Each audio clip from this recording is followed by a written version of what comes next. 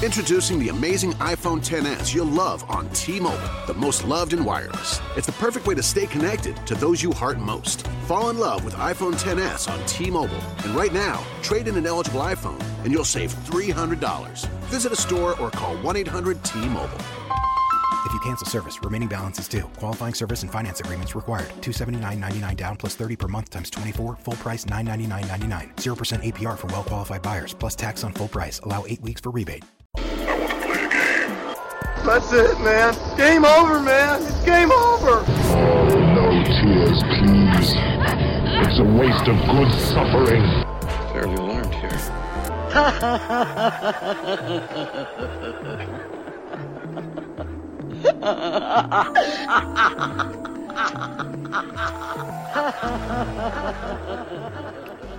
Welcome to MOTN Reviews, that is Masters of the Nerdiverse Reviews, where we look into some of the shiniest cinematic supernovas of the Nerdiverse and some films that are not so brightly lit. Try saying that 5 times fast. You can find this podcast on iTunes, Stitcher, Spreaker, SoundCloud, YouTube, and iHeartRadio. If you like what you're listening to, leave a like, leave a comment, and maybe subscribe. I think you'll like what's coming down the pipe going forward. I am extremely happy to welcome back to the show Beer Business Bureau's own Darren. What's up, guys? What's up? What's crack-a-lacking everyone out there in TV land, as they would say. Were you a Nick at Night kid? Yep, sure as hell was. What was the one show that you remember like falling asleep to like every single time? I think not Clarissa Explains It All. That was on prime time at the time. What was a Nick at Night show? It was all old shit. Like I remember like Green Acres for some reason sticks in my brain as falling asleep to. Yeah. I have no idea why. Oh my god. I have no idea why. What was a Nick at Night show that I used to... I don't know why, for some reason, I keep wanting to say Clarissa Explains It All, but... That's what's up, man. I used to watch all that, actually. Yeah. Nick at Night. All that. But that was what's up. And Hey Dude. Hey yes, Dude. Yes. Oh, we're dating ourselves, but I don't care. Hey. Those are good times. Old age comes fine. With old age comes fine wine. Yes. And in that wine are little particles. Yeah, sulfites. Of the sulfites that you're drinking, you don't care because you're sloshed. Oh, man. Speaking of having to be sloshed, let's talk about the film we're going to be reviewing this week. We're going to be reviewing a cult classic, and I really put emphasis on cult classic because it actually was showcased at the Sundance Film Festival, I think, way back when. Yes. Back in 2000 or 2001. And it didn't catch on very well in theaters, obviously. No, it didn't. And it was a bomb, wasn't it? Yeah. Well, it wasn't released it wasn't widely released at the time. And then by the time it started picking up steam, like it was like people was over it. But it's a blessing and a half that it actually did bomb in theaters because it became a super well renowned movie. This is one of the first DVD darlings. Yeah. Would you say, right? Yeah. Oh yeah. Yeah. It just blew up, kind of like The Big Lebowski. Yes. Same thing. It's a DVD darling, whereas it's one of those things where it was so ahead of its time that. And I saw so much of other things in this movie. Yep. We're going to get into that. That are direct representations of this film, which was the first to do it. Yep. This film was debuted in 2001. Yes, 2001. Ooh, that was a beautiful year. Yeah. Directed by Richard Kelly. One of his only films, funny enough. He has a very short filmography. Yeah. And I find that very fascinating that I haven't seen his other films. But it makes me wonder, like, well, how could this guy not get work, even indie work, after this? And the film we're talking about is Donnie Darko. Donnie Darko, guys. And I do believe it was an independent film actually at the time. It was an independent film, which is why, of course, it was showcased at Sundance. Right. But yeah, I mean, this film, it's upon first look. You know, obviously, it's going to be confusing somewhat. A little. Actually, I wouldn't even say a little. It's somewhat confusing. Yeah. You know, but the more again, like, and the funny thing about it's just like The Big Lebowski. Like, as it ages, it's still it teaches you things. Yeah. What was your first experience with this film? My first experience with this film was actually, funny enough, was actually on Showtime. Really? Yeah, That's cool. Well after it had been released, like 2002, 2001. I was in middle school still. I was in middle school when it came out, but So when I first saw the film, I loved it immediately because it was dark. It was a menagerie of things in terms of its composition. I mean, it was intelligently written. Yes. Very intelligently written. And even though it had a star-studded cast, mostly star-studded cast, like usually with that kind of stuff, they don't tend to do well, especially movies back then. Right. But the cast, they all gelled very well. It's funny you mentioned the cast because I totally forgot that Maggie Gyllenhaal is in this film. Yeah, as his sister. Yeah. Which this movie surprised me a bunch. Like I forgot so much about it as I was rewatching it again last night. It takes meta to a level to a higher level, and it gives a new meaning. It really does. Yes, definitely. Like when I think about this film, when I first saw it was during my college years. It was during the indie crawl, as it were, where you saw Primer for the first time, and you saw you saw The Big Lebowski. You know what I mean? Movies that just weren't on TV. You know, after a certain time, and back then. Like now, I have the hardest time categorizing this movie. What exactly is it? Donnie Darko. Okay, that's actually the funny thing about this movie. This movie was never really meant to be categorized in that way. Yes, and it was written that way actually, and it's on purpose. And that's why it was also ahead of its time. Because of that. Absolutely. But, and it's meant really to be more interpretive. It's very interpretive. It gives me shades of Napoleon Dynamite in a weird way. It gives me shades of... I can see that, yeah. Of The Virgin Suicides. Yeah. It gives me feelings of Tim and Eric in a weird way. You know, what is it? Tim and Eric's Awesome Show, Great Job. Awesome Show, Great Job. Where you can feel the inspiration that these guys pulled from this movie. And the movie kind of defies explanation because it's how you interpret the events of the film that you create the genre for it. But there is an actual narrative to it. There is a plot, and there is an ending, and there is an explanation to the ending, but I don't want to jump ahead. That totally, and yes, that is important to mention that this isn't some hodgepodge of student film mishmash. There's a beginning, there's a middle, and an end, and it's a snake eating its own tail. Yep. And how you interpret exactly, and how you interpret it is pretty much based on how you're viewing it. Right, and I don't typically like time travel movies.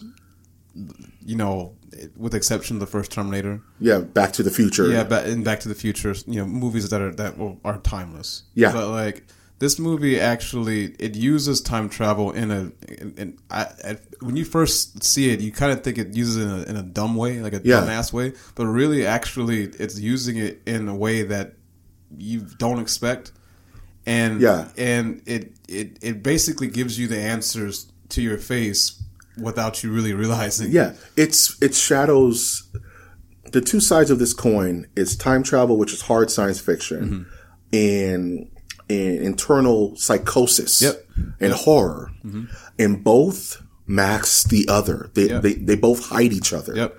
So, depending on where you're approaching it, this could be a coming of age film, you can totally see that, and this all could be metaphorical. Right. It could be a hard science fiction film that unravels itself like an onion until the very end. Or it could be a film about psychological horror, and it could be a thriller in some weird ways, just based on the titular character's mental state from beginning, middle, and end. It's a modular movie in that way. You don't get that until probably actually, I guess near toward the end of the movie. Actually, you don't get that until the very end of the movie.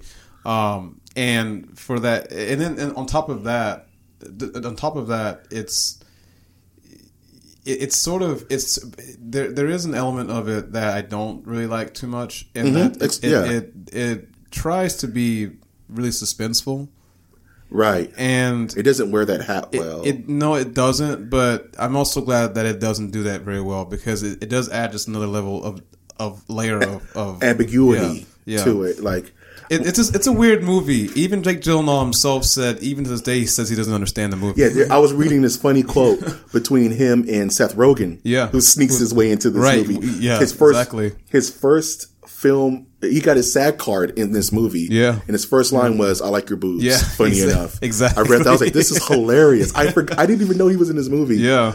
And when I was watching this movie, and as you said, it kind of builds you up to what exactly is happening. In a funny way, it kind of reminds me of From Software's Bloodborne, where it's kind of a trip down Madman's knowledge. Okay, I haven't played that game, but yeah. Yeah, but what Madman's knowledge is just because it kind of feeds back into the film, is that you get you get health orbs, you get experience orbs, you get Madman's knowledge. The more Madman's knowledge you get in the game, the harder the bosses get, and the more the world shows you. Interesting. The more you understand what's happening, the more you start to accept what's happening, and it changes your reality. I can see that. I can totally see that. You're talking with Donnie himself, right? Donnie himself. Yeah, okay. Depending on how you want to approach it, the further he digs into what's happening, if anything's happening, it either furthers his psychosis, or furthers his understanding of reality in the universe and time travel. And the deeper he goes down that rabbit hole, the more he finds himself in trouble. Yeah. One way or another. And that's brilliant to me because it leaves it up to you. And I think the therapy sessions also blur that. Because he has two different types. They're for both. He has the therapy sessions with the therapist, and he has the almost TED Talks with his teacher about the science fiction side of it. And they're both fulfilling the same for both. Noah Weil, I think is his name. Yes. Noah Weil, yeah. Wasn't he on like one of those medical shows for a while? Yep. Was it Grey's Anatomy or was it ER? I think it was Grey's Anatomy. I got to start knowing this stuff before I talk about it. Yeah. But let's do this. Let's break it down by character. Sure. That's the best way to do it, actually. You know what I'm saying? Yeah. So we've already talked about him a little bit. Let's talk about the titular character, Jake Gyllenhaal's Donnie Darko. What is that, a superhero name? Exactly. Yes, I figured you were gonna. Who was it that said that? It was his. It was Jenna Malone who said that. It was Jenna Malone. Gretchen. There we go. Yes. Yeah. He's like, how do you not know I'm a superhero? And then it adds another weird layer. Like, no, he says, how do you know I'm not? Exactly. How do you know I'm not? And this character has such a cool arc to me, to where he's just kind of like a shithead little brother, and it's kind of from a understandable place if you're an outsider. Right. He's a typical outsider when it first starts. He's not totally isolated because he has a squad and people respond to him, but at the same time, he's still not the cool kids. But in this movie, there's not really cool kids. Which is also very smart. It's not because it's not cookie cutter. Yes, it's not the typical cookie cutter high school relationships. That you see. The only stereotypes that are really in the film that are unredeemable are the bullies, especially, and they're not notorious bullies like from our last film, It, which is funny because the mom was reading Stephen King's It in the intro of the movie, which I didn't plan. Which I thought was pretty cool. I was like, what? Am I in the Matrix? But Jake Gyllenhaal once again sold me like, this guy can do whatever he wants, acting wise. And how do you feel about like his character arc as it developed through the film, without any major spoilers or anything? I thought it was brilliant. I thought that I'm jumping ahead again.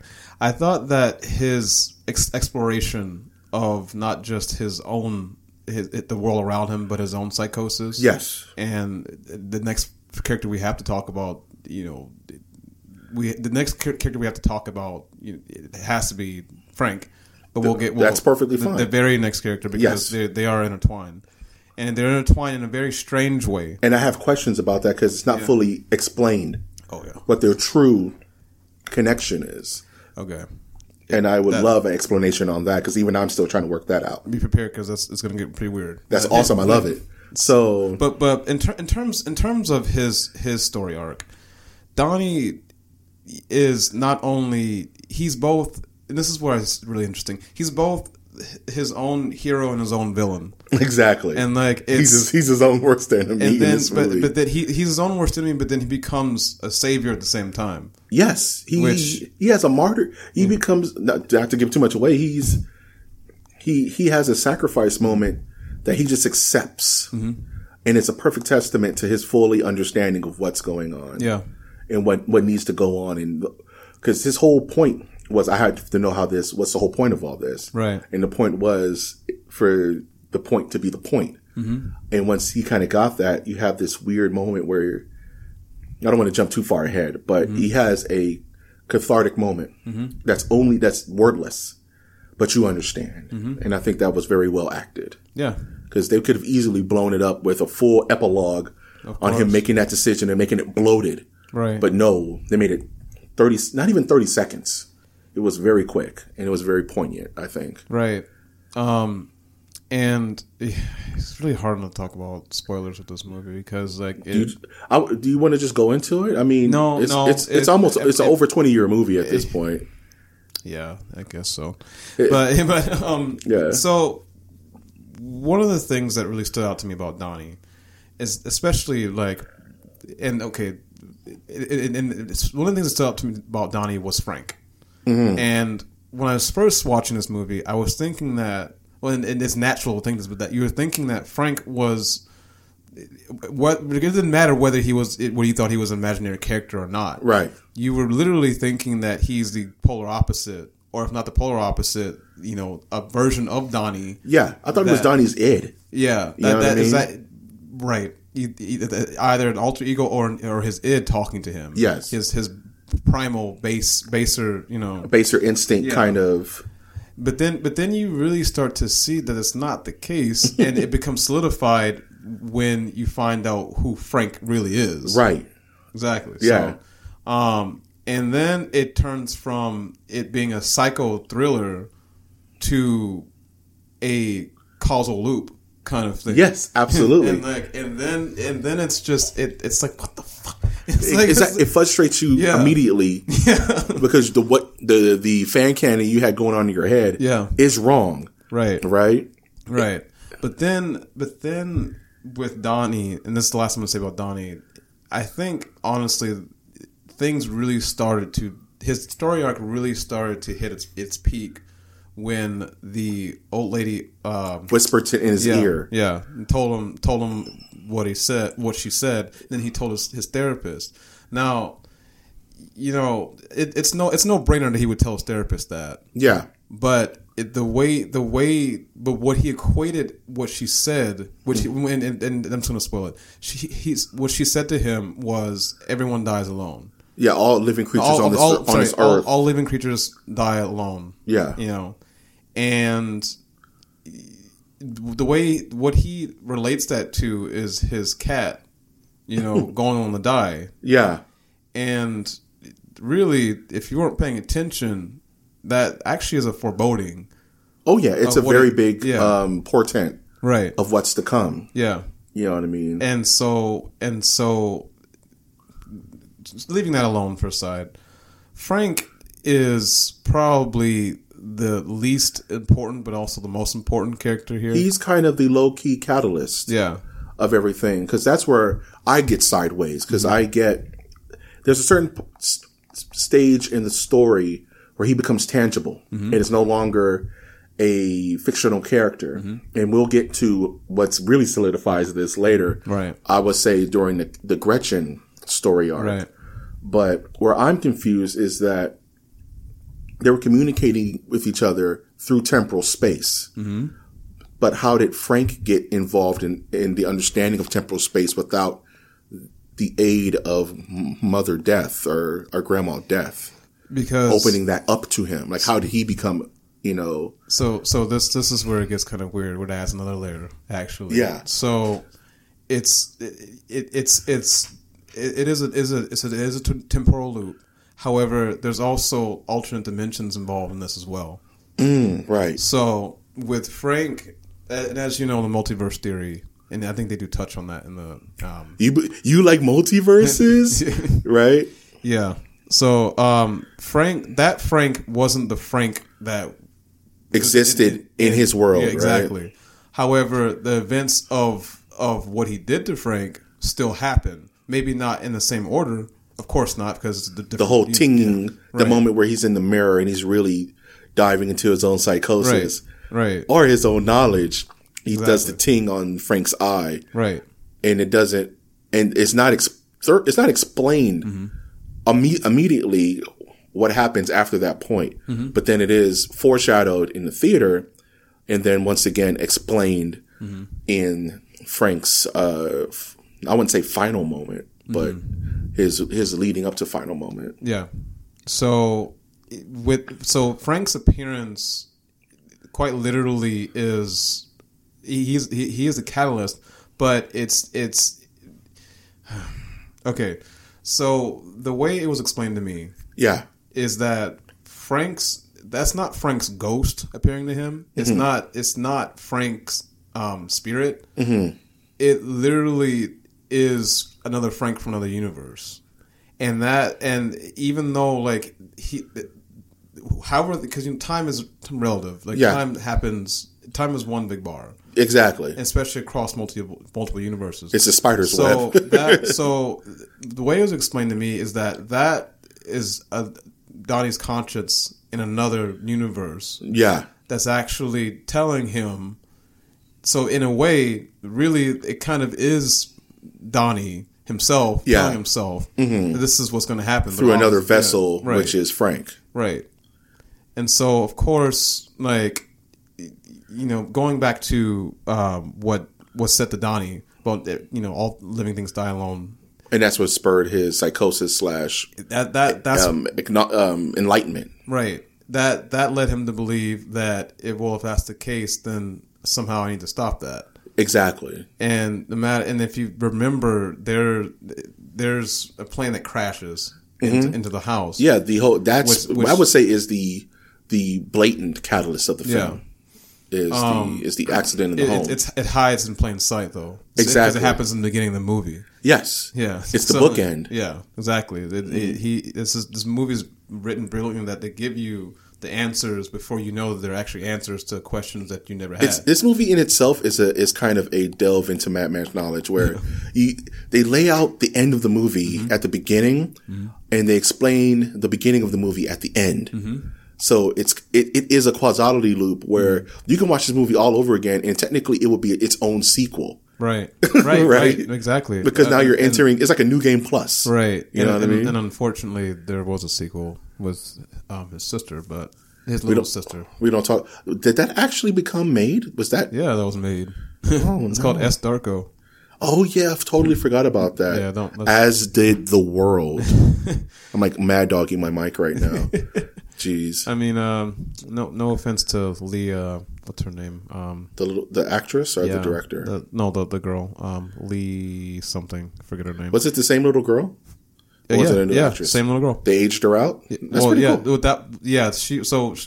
So like she was a teenager by this point. She was 18 years old. Fair enough. Anyway, I don't want to talk about that shit. Yeah, that's for another podcast for another day. Not ever. But in another multiverse. Yeah, in another universe. Not this one. Not this one. But yeah, so going back to multiverse. Well, no, not even multiverses anymore. Going back to Frank. Going back to Frank. So Frank serves as Donnie's conscience, even though it actually did happen. But even though that Frank wasn't technically real, he was real. Yes, but just in different. He's a Splinter universe version of Frank, which is honestly being potted by a different version of Donnie in a weird sense. Yeah. To give him the information he needs to save the universe that he's currently in. Right. Sort of like a spirit guide in a weird way. But there's moments where Frank is talking to Donnie as if he's talking to himself. And that's a weird little Easter egg if you're paying attention. Yeah. You know what I mean? They even have almost the same verbal cadence. Right. Exactly. You know what I mean? There's little touches like that. Yeah. And what threw me off with Frank is the theater scene where, why are you wearing that silly, human suit? Yeah. No, he says, why are you wearing that stupid bunny suit? Yeah. And and then Frank responds, why are you wearing that stupid man suit? Exactly. And he takes it off and he's this 90s looking dude with earrings and everything. And he has this eye the only gore in the film. He tells him to take it off. He says just take it off. Yeah. And he removes it, and he's doing his best, Max Sydow kind of, the eyes go first and the head follows, turn. Right. And it's really the only gore in the movie is his eyes like totally gouged out. Yeah. And he's like, I'm sorry. I think that's what he says. Mm-hmm. And that also goes into like the main climax of the movie. But let's double back a little bit because we actually talked about the two most complicated characters in the film. So I do want to kind of go into some of the more smaller but important characters, like the other Darkos, his family, which have a very interesting role in this film. And I want to kind of start in a different direction. I want to start with his father, who had who played the most natural father I've ever seen in a movie, honestly, because he's not dejected, but he is. Right. He's kind of just, his wife is the head of the house. Of course. But he's still kind of like that cool dad. He's like, he flipped her off. That's funny. Yeah. You know what I mean? Oh, yeah. Not okay, I'm sorry. I have to segue. My favorite part is when Donnie goes to the principal's office. And and he tells and then the principal asks, okay, hey, what exactly did you say to Miss Farmer? And then like she's like, I'll tell you what he said. He told me to shove I forget the name of the. He said the life cycle of my anus. And his dad was like, his dad straight up just let off this yelp, and his mom didn't even flinch. And that's another thing about his mom. I do want to talk about that scene that came before that because I think it's one of the best scenes in the film. Oh yes, the classroom scene where what was her name? Miss Farmer. Miss Farmer had this, and it's another thing. And we're going to go into this more about these smaller characters. This film is really about a moment in the 80s where children were being numbed to reality via mindless understandings of black and white, right and wrong, apathy.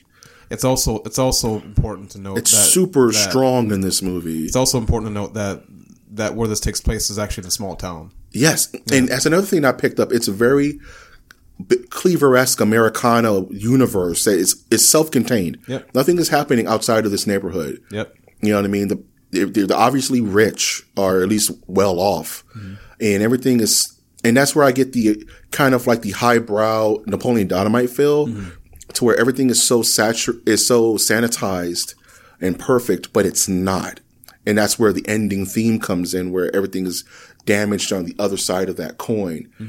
And it's just moments like the recital where it's just it's perfectly disturbing. Yeah. Because it's so perfect. But to go back to that classroom scene, they're giving these weird scenarios where it's either black or white. Right. It's fear or love. Right. Yes, exactly. And Donnie has the most poignant moment in the film where he's like, life doesn't work that way. You can't work off these polar opposites. And she's just not hearing it. Like, it's scary like that, and it's so telling to time now.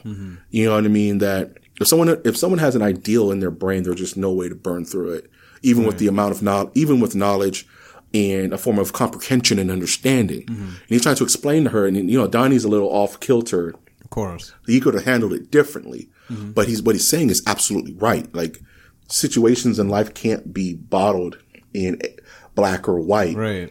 Because a lot of this shit has nothing to do with fear or love. Exactly. It's common fucking sense. It's common sense. Who cares if you found a wallet and you gave back the wallet but you kept the money? What does it have to do with fear or love? Right. That's a decision. Right. And she's just like, well, if you don't answer this question, I'm going to send you to the office. He's like, you're not listening to me.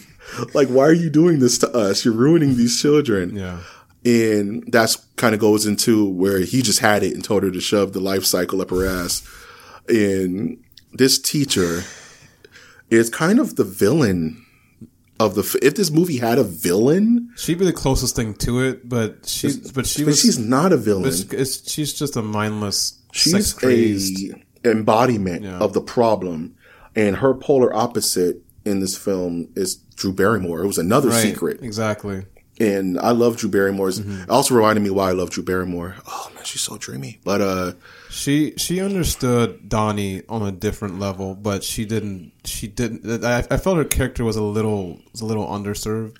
It was very underserved because she had a purpose that she fulfilled, but that's it. Yeah. She had no meat to her she had meat to her personality because it's Drew, and Drew kind of put a little bit of herself into it. Right.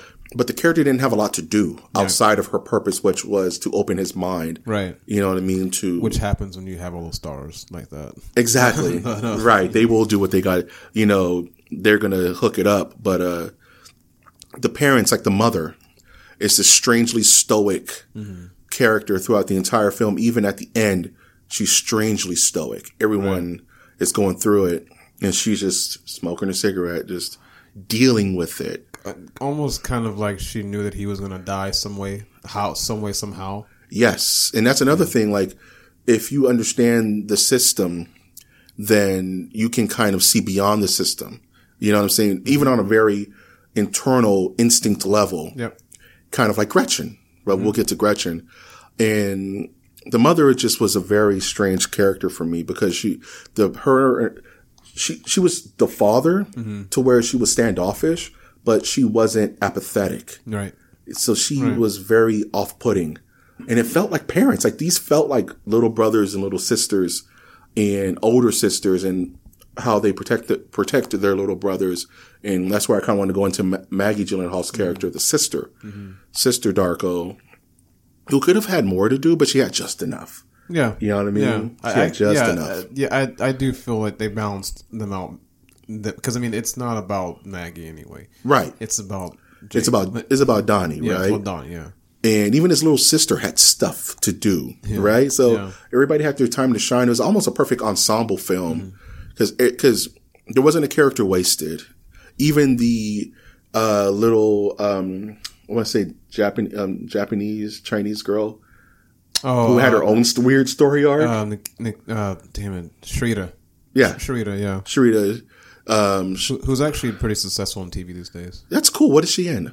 I don't recognize her or anything. Last thing, I mean, I haven't watched TV in a while, but she was on a sitcom. Not cool. Too long ago, that's cool, man. On a channel or an NBC, I think. Yeah, she had her own little weird story arc, and that goes into the school with the weird bullies who Seth Rogen and his buddy with the knife. Yeah, who were just assholes for no reason, and not necessarily. There's a point where he kind of goes too far. Yeah, and there's a point where he goes really too far, but. They don't seem menacing up until that point, which is kind of a problem for me, weirdly enough. They just seem like to be just asshole smoking. There's a part, cause in the film, there's a section where they do this really good one shot, where it's a tracking shot through the school. Yeah. And I thought that was very, Virgin Suicides. And especially with the music going, it was a very cool intro to this existence. And you see one of these guys like doing a bump in front of a teacher who's watching, who doesn't say anything. Yeah. He doesn't wring him by his neck, you slacker, and throws him in. No, he just lets him do it. And you kind of get the entire ecosystem of what Donnie has to deal with and how he kind of sees it. Well, okay, and this is where I connect with Donnie Darko a lot. That was a private school he went to. Yes, it was a private school. I went to private school, and I can tell you, maybe not the drugs so much, but that sort of mentality is there. Like, wow, teachers who work in private schools are extremely frustrated. Yeah, but they're collecting the fucking check, and so a lot of times, like when it comes to teaching these children who are spoiled as shit, if they can, I had a teacher once tell me, if I can get one or two kids to learn something, I don't really give a shit. Yeah, because if you fight too hard, you lose your job. Right. But if you don't fight at all, then you lose your job. Yeah. Right? Exactly. So it's like you have to kind of triage the situation. I can get two kids to actually, like the Drew Barrymore character. She was extremely frustrated in this film. Yep. Because there were kids trying to learn, but the system around it was so homogenized that she was just too radical. Yep. And even what she was teaching wasn't insanely radical. Right. But it was a testament to the strictness of the mind state, not the school, but the mind state. And that goes back to the quote unquote antagonist of the film, which was, the teacher. Yeah. / supermom. Yeah. / dance instructor, busybody. And just to be fair, she wasn't inherently an antagonist, but she was just annoying as shit. Yes. So she was the closest thing to an antagonist. And that's why I'm having a hard time explaining is that she's not a villain. No. She's not twirling her mustache, and she's not the reason for the problem. But she's part of the problem. She's part of the systemic problem. Yeah, she's part of it. She's a cheerleader for it, basically. Exactly. She's the bard, as it were. Right. And people listen to her. Mm-hmm. And that kind of makes me want to go into the Patrick Swayze character, the life coach, as it were, which was a lot of where the Tim McErick love came from me, because it reminds me a lot of their Cinco product commercials, which are hilarious. But talk about brighter the picture, the darker the negative with that guy. And he doesn't show up a lot in the film. He's very sparse until the major blow up. Yeah. And that's the auditorium scene, where Donnie kind of just rips him. Donnie, and what's funny is Donnie's always, during this film, he's shown to be extremely intellectual. Mm-hmm. He's a high level thinker. Mm-hmm. But he wasn't really trying to outthink this guy. He was just trying to rustle him in a weird way. He was trying to get him to see the flaws of what this he was doing. What this frontal lobe thinking that he was promoting. Mm-hmm. That's exactly what the shit was. Like, hey kid, you want people to stop beating up on you? How about you go lift some weights? Learn some karate, and next time some asshole tries to dunk your hair in the toilet, you kick him in the balls. Yeah, exactly. Hey, you worried about your sister not being overweight? Why don't you tell her to put down the Twinkies and go and join what is it, like recreational soccer or something like that? He kept it real on all three levels. Oh man! And all Patrick can do is like, this is sad. He's just so afraid. He's terrified up there. He's like, you're just not listening, dude. Like, I think you're the fucking Antichrist. Yeah. I was like, that's crazy, dude. And that's where that little narrative also takes an interesting turn, because if you do, this is how you can interpret this as well. Mm-hmm. Like, basically, Donnie was right, and Donnie was absolutely right. And it's meta because what he was promoting was basically the death of people in terms of personality. Yeah.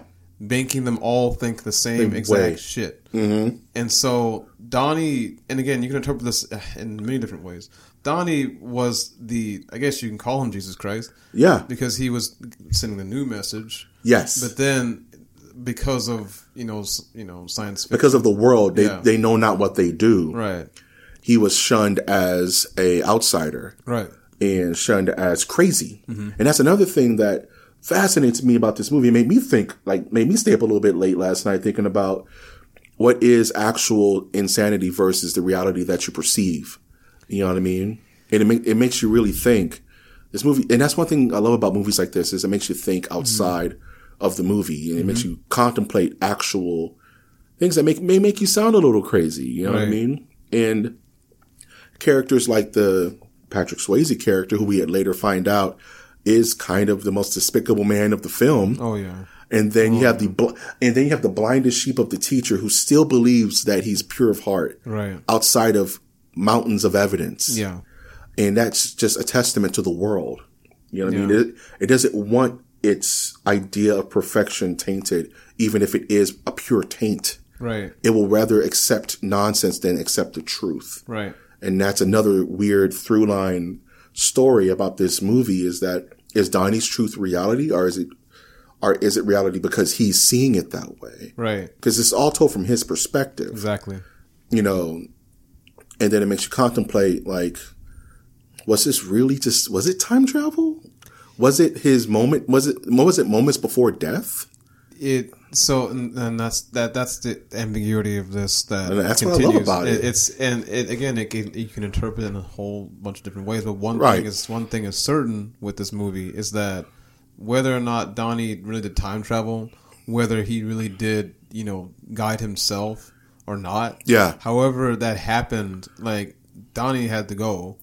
Donnie had to go, yeah, because he's the hero and the antagonist of his own story, because like he was the one upsetting the balance of everything through living. Yeah, exactly. Because he became the true fire starter, literally and figuratively, of the film immediately after the jet engine fell out the sky. Right. And before we go into the grand scheme of the film, I do want to talk about Gretchen a little bit and her baby machine, which I think was one of the most fascinating things in the world. Oh, God. So Gretchen, I wouldn't call her a love interest because she has stuff to do. And I don't like the term love interest in films because it belittles the actress who's in that role, or actor for that matter. But Gretchen is this weird counterweight to his spiraling out of control up until the very end of the film. Yep. The absolute end of the film, where she's still a counterweight to the family. And Gretchen, played by Jenna Malone. Jenna Malone, who would go on to have a very good career, funny enough, which is cool. A lot of stars came from this movie.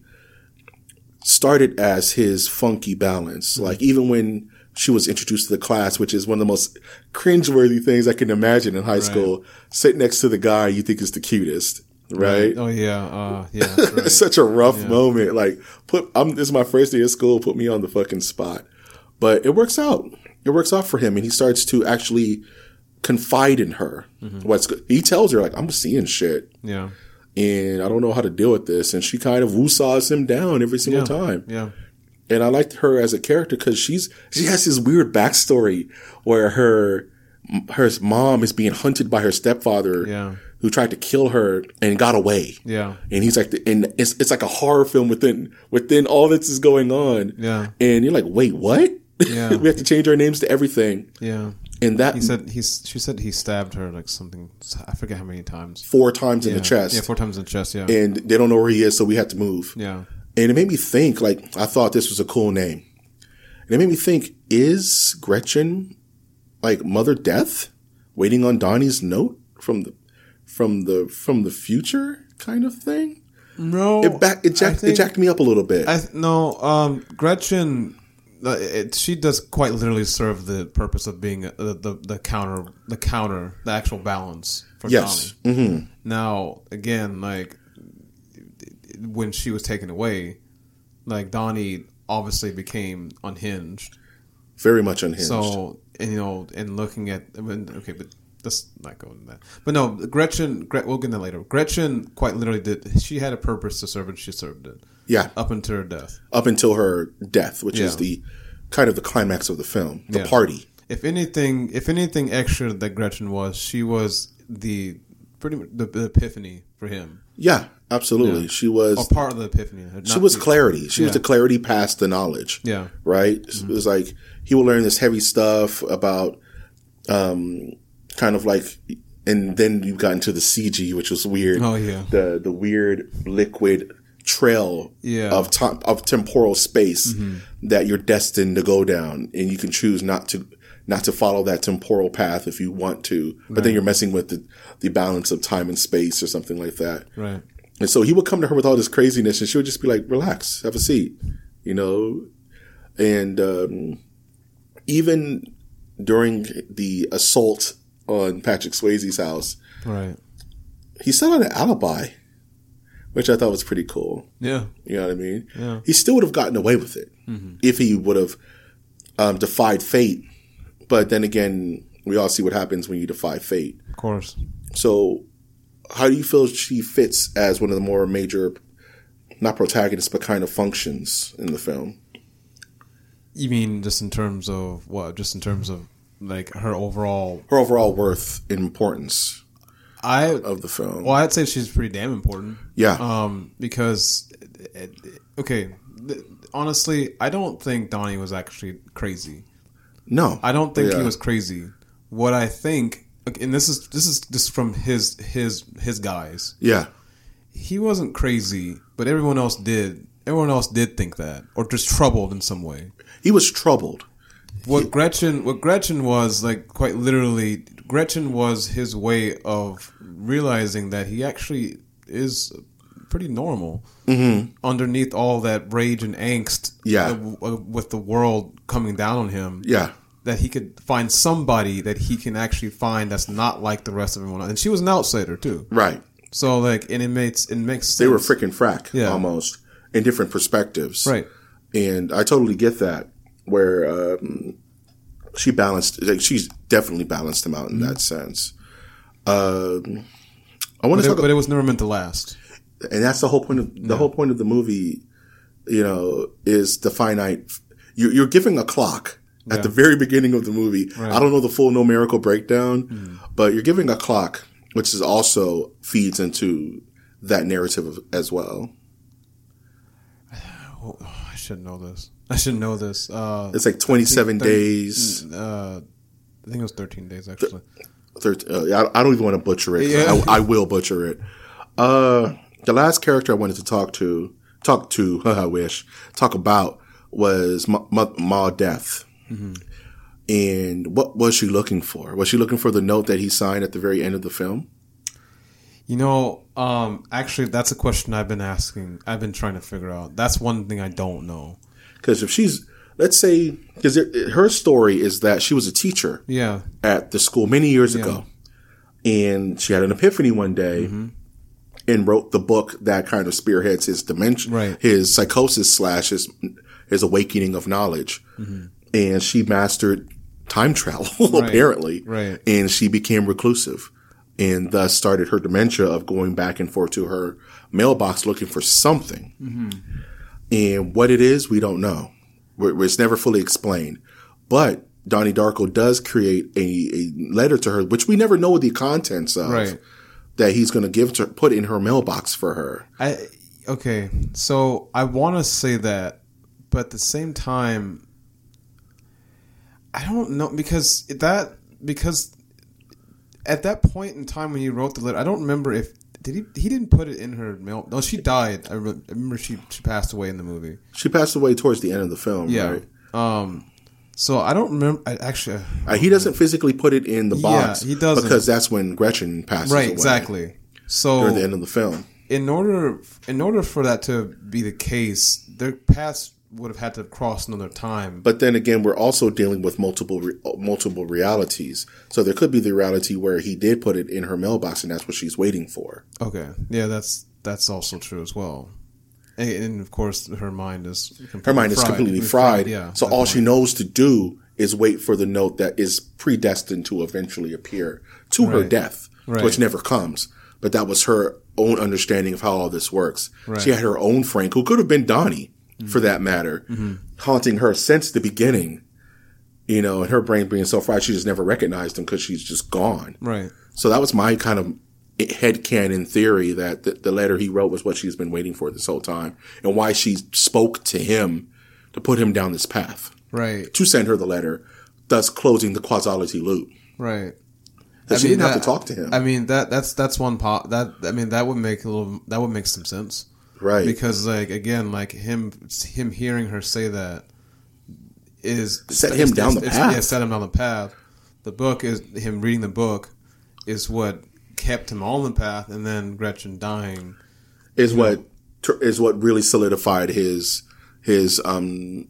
walk to martyrdom. Yeah. Him watching the end of the world. Yeah. And I do want to kind of bookend this podcast with a beginning, middle, and end explanation. So at the beginning of the film, we're introduced to the family. Mm-hmm. We're introduced to the school, and the temporal event happens. Mm-hmm. A jet engine falls out the sky. Yes. But that night, he's visited in a certain way by Frank to leave his house for some reason. Right. It's technically saving his life and kickstarting this whole thing. Yeah. And that's where you get into the jet engine falling. In him becoming a weird celebrity, so to speak. Because it was supposed to fall. It fell on his room. It fell on his room. Only on his room. Yeah, it wouldn't have affected anyone else in the house. Exactly. And then that started him on the why. Mm-hmm. And then we go into the therapy sessions, which open up a whole nother can of worms on his visits from Frank. Because it's Frank that's fueling him to learn more and more.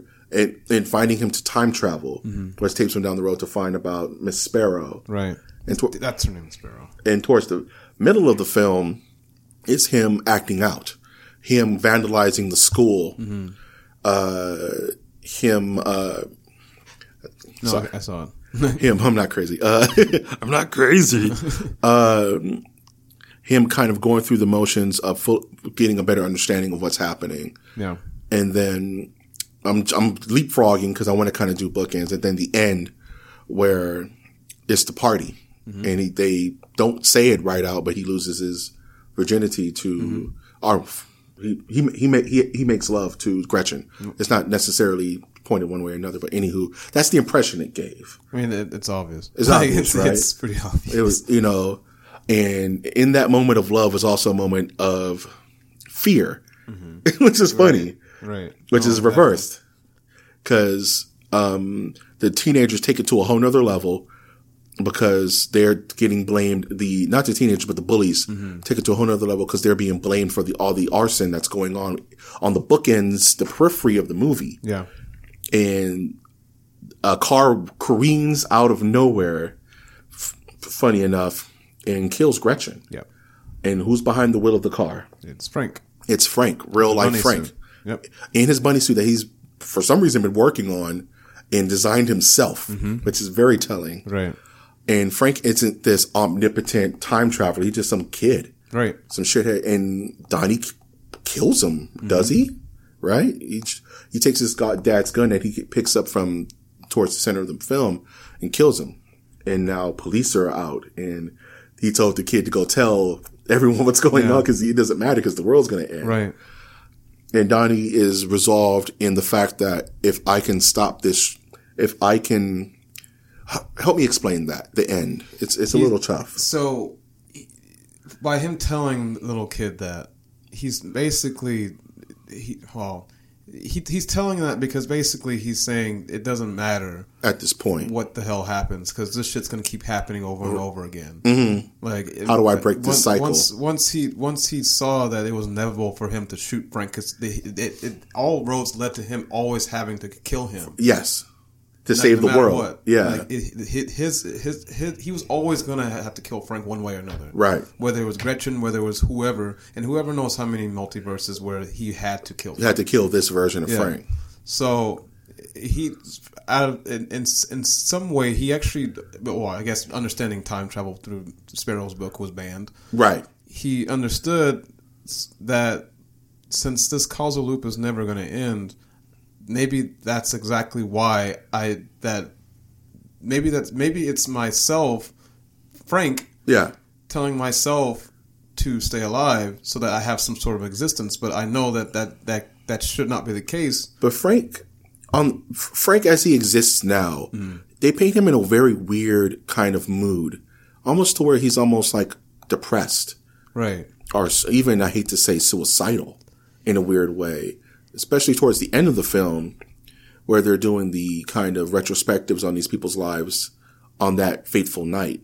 Is it during that fateful night? You're talking about when he dies and it shows like a montage. All around me are familiar faces. Yeah. Frank, well, to me personally, Frank just looked, okay, that scene right there is important because what that was showing really is that Donnie was dead.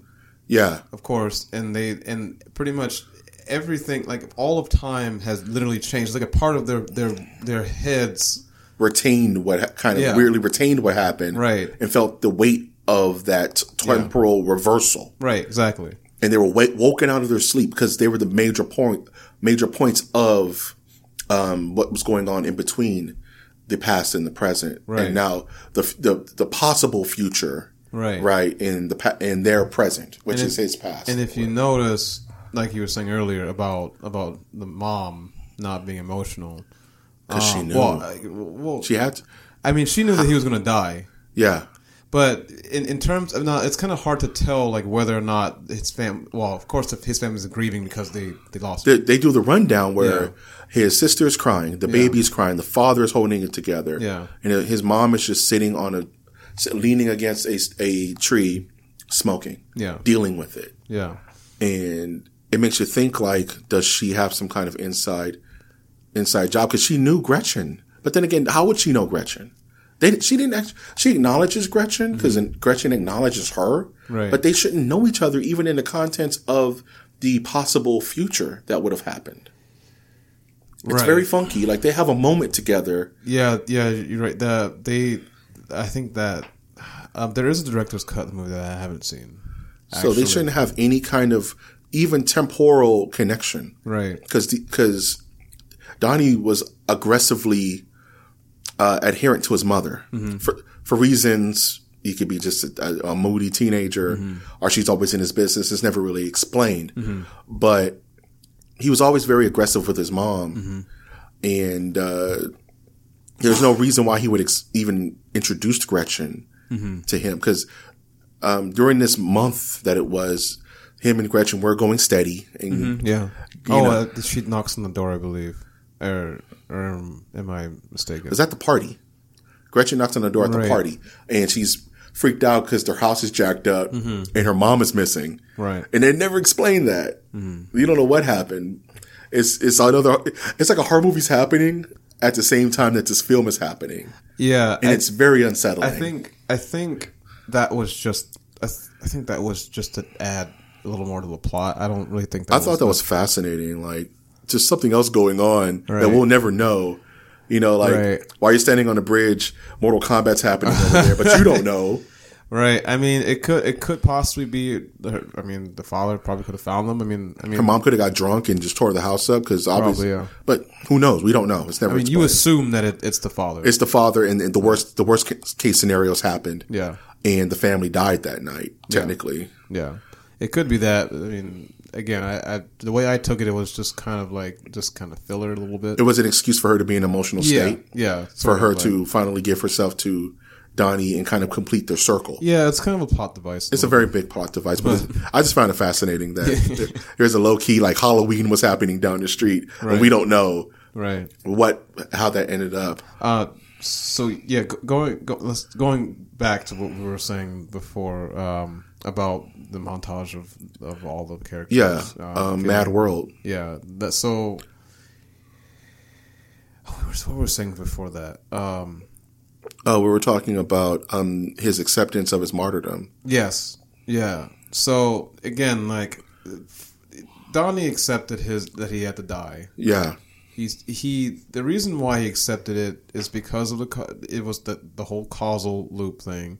This shit's gonna keep happening over and over again, and he knew that honestly, like, if he didn't, like, he knew that the pain would keep coming over and over again for everyone in his family, right? Not just him. Regardless of people, whether he was supposed to stop, what's this fucking face?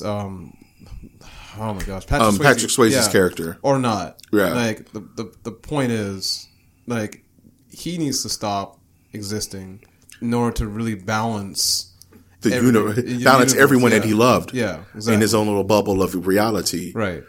And that's where the laugh came, right? Which I thought was very beautiful in a weird way. It's everything kind of rubber bands back, and he's in bed right before it happens. Yeah. You just see him chuckling at the prospect of it, and then things go as they should. Time did not refuse to change. Right. There's a funny little Easter egg to something else, and it makes perfect sense. And you don't get this your first time watching it. No. This is one of those films that you have to watch. Like, I've seen it off and on maybe 5 times in my life. Off and on. And it took till last night for me to actually get it. Like, this is what needed to be done. Yep. You know what I mean? And, like, in my own exploration of knowledge, I've gained enough knowledge to understand the true point of this movie. Right. That's accepting one's fate and not being bookended onto black or white, love or fear. That doesn't matter, because he loved Gretchen, but he was afraid that she died. Right. But at the same time, he knew what he had to do to make it right. Right. And there was no fear in that. It was happiness. It was contentment. It was comedy, almost in a weird way. It was comedy, not in the ha-ha way, but in like a Greek tragedy. Yeah. Almost. That he was the chosen one. Apropos to whatever multiverse future he could have possibly had. Right. He knew that this causality was never going to stop. Going back to what you were saying. Oh, man.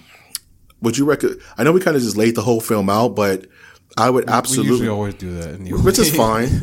Because I'm assuming you've seen this before, and you're looking for more of, I would say, a bit more inside baseball when it comes to these movies. But I do also feel like you need to watch this yourself, because us explaining it and just the style of how we do things is very around the world.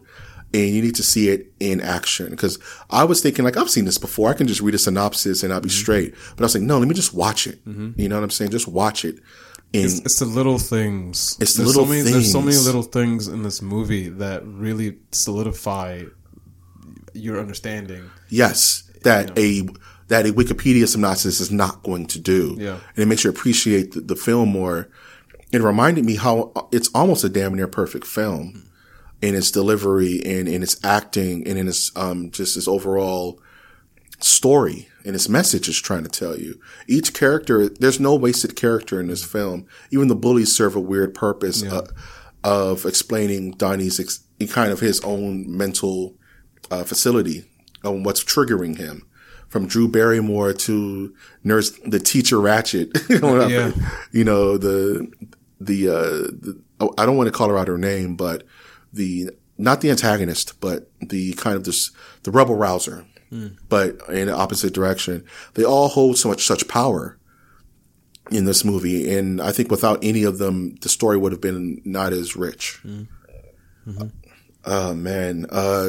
Any passing thoughts on Donnie Darko? Possibly one of the best science fiction / horror / coming of age / films ever.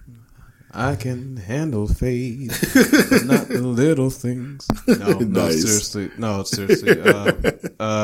Donnie Darko is one of those films where you literally have no choice but to watch it again.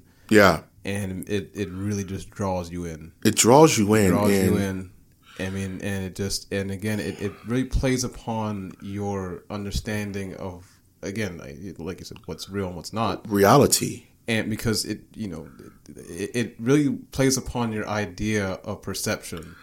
Thank you. I was thinking that last night and I thought I was going crazy because I was going through a bit of madman knowledge myself. It's like, my reality is not your reality, because what is reality other than brain signals that are being fed through neurons within your skin and body? Sounds like the Matrix, but yes. Very Matrixy. And it's, my truth is not your truth because you're seeing it from different eyes. Donnie's truth, may it be psychosis, may it be true understanding of temporal power, is not for us to judge. It's the actual decisions he's made that bring us to the beginning, middle, and end of this film. Right. And it just makes you think really deep about what is reality to the next man across the table from you, or vice versa. Yeah. And it really plays with your ideals of that. It makes you just want to guess. Like you said, this movie draws you in and then it tumbles you about to where whatever you believe in is going to be your interpretation. Right. You know what I mean? Just like Robert Oppenheimer and, what's his name? Damn it. Why can't I think of his name? Shit. Professor Frank? No. He makes you laugh, he makes you think? No. Never mind. Forget it. Nice. Cool. Donnie Darko, ladies and gentlemen, 2001. If you had never seen it before, I would give this a high 4.5 out of 5. Only reason it keeps it perfect from me is just a little bit of story progression. And I am nitpicking here.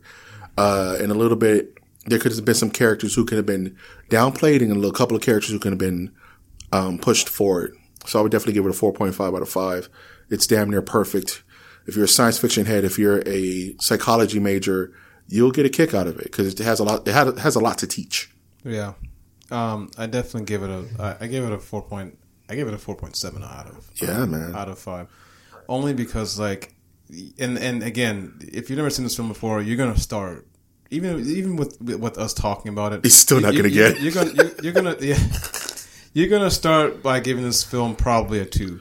Yeah, out of 5. Because it's a slow burn. Yeah, it's a real slow burn. It's not an attention grabber, but it's not firecracker. It's incense. Mm-hmm. You know what I'm saying? Yeah. It's not going to wake you up, but it's like a siren song. It's going to draw you in, and you're going to start, and that smell is just going to build and become more layered and detailed. And you're like, I'm gonna burn that incense again. Yeah, you know, it's that kind of film. Yeah. It's just, it draws you in slowly, and you're gonna just wake up one night and say, wait, what? And you're gonna just want to watch it again. Mm-hmm. It's that kind of beauty, man. Oh man, where can we find you? You can find me at Beer Business Bureau on Facebook, at Beer B Bureau on Twitter, and Beer Business Bureau on Instagram. Nice.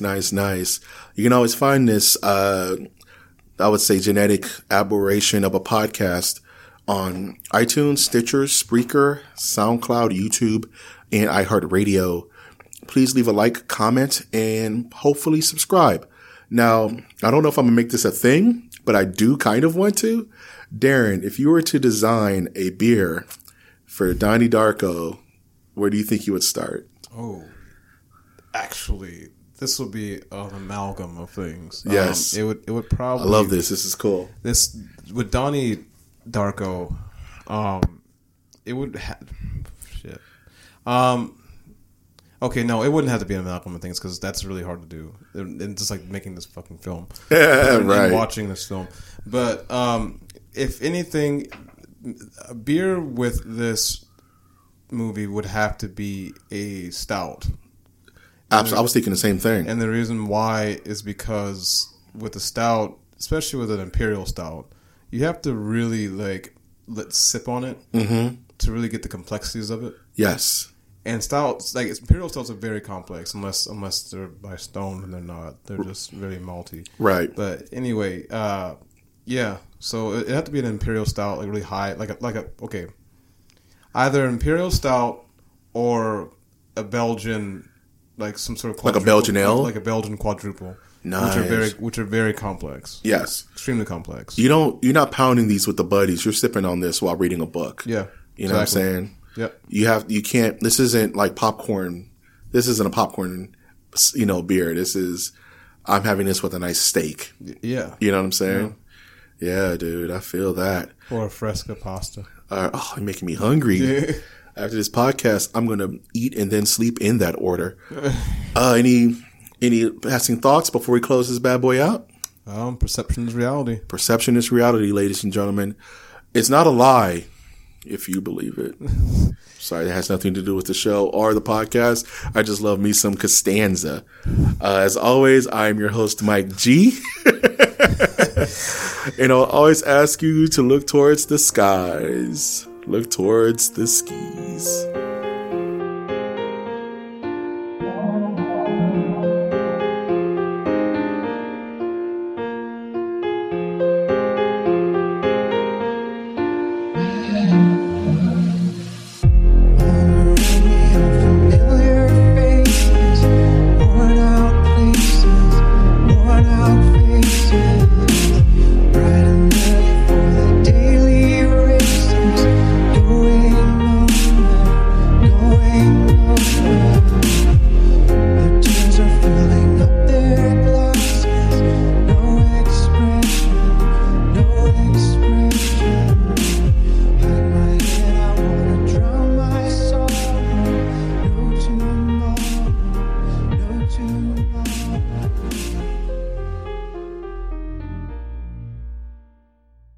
Introducing the amazing iPhone XS you'll love on T-Mobile, the most loved in wireless. It's the perfect way to stay connected to those you heart most. Fall in love with iPhone XS on T-Mobile. And right now, trade in an eligible iPhone and you'll save $300. Visit a store or call 1-800-T-Mobile. If you cancel service, remaining balance is due. Qualifying service and finance agreements required. $279.99 down plus $30 per month times 24. Full price $999.99. 0% APR for well-qualified buyers plus tax on full price. Allow 8 weeks for rebate. Introducing the amazing iPhone XS you'll love on T-Mobile, the most loved in wireless. It's the perfect way to stay connected to those you heart most. Fall in love with iPhone XS on T-Mobile. And right now, trade in an eligible iPhone and you'll save $300. Visit a store or call 1-800-T-Mobile. If you cancel service, remaining balance is due. Qualifying service and finance agreements required. $279.99 down plus $30 per month times 24. Full price $999.99. 0% APR for well-qualified buyers plus tax on full price. Allow 8 weeks for rebate.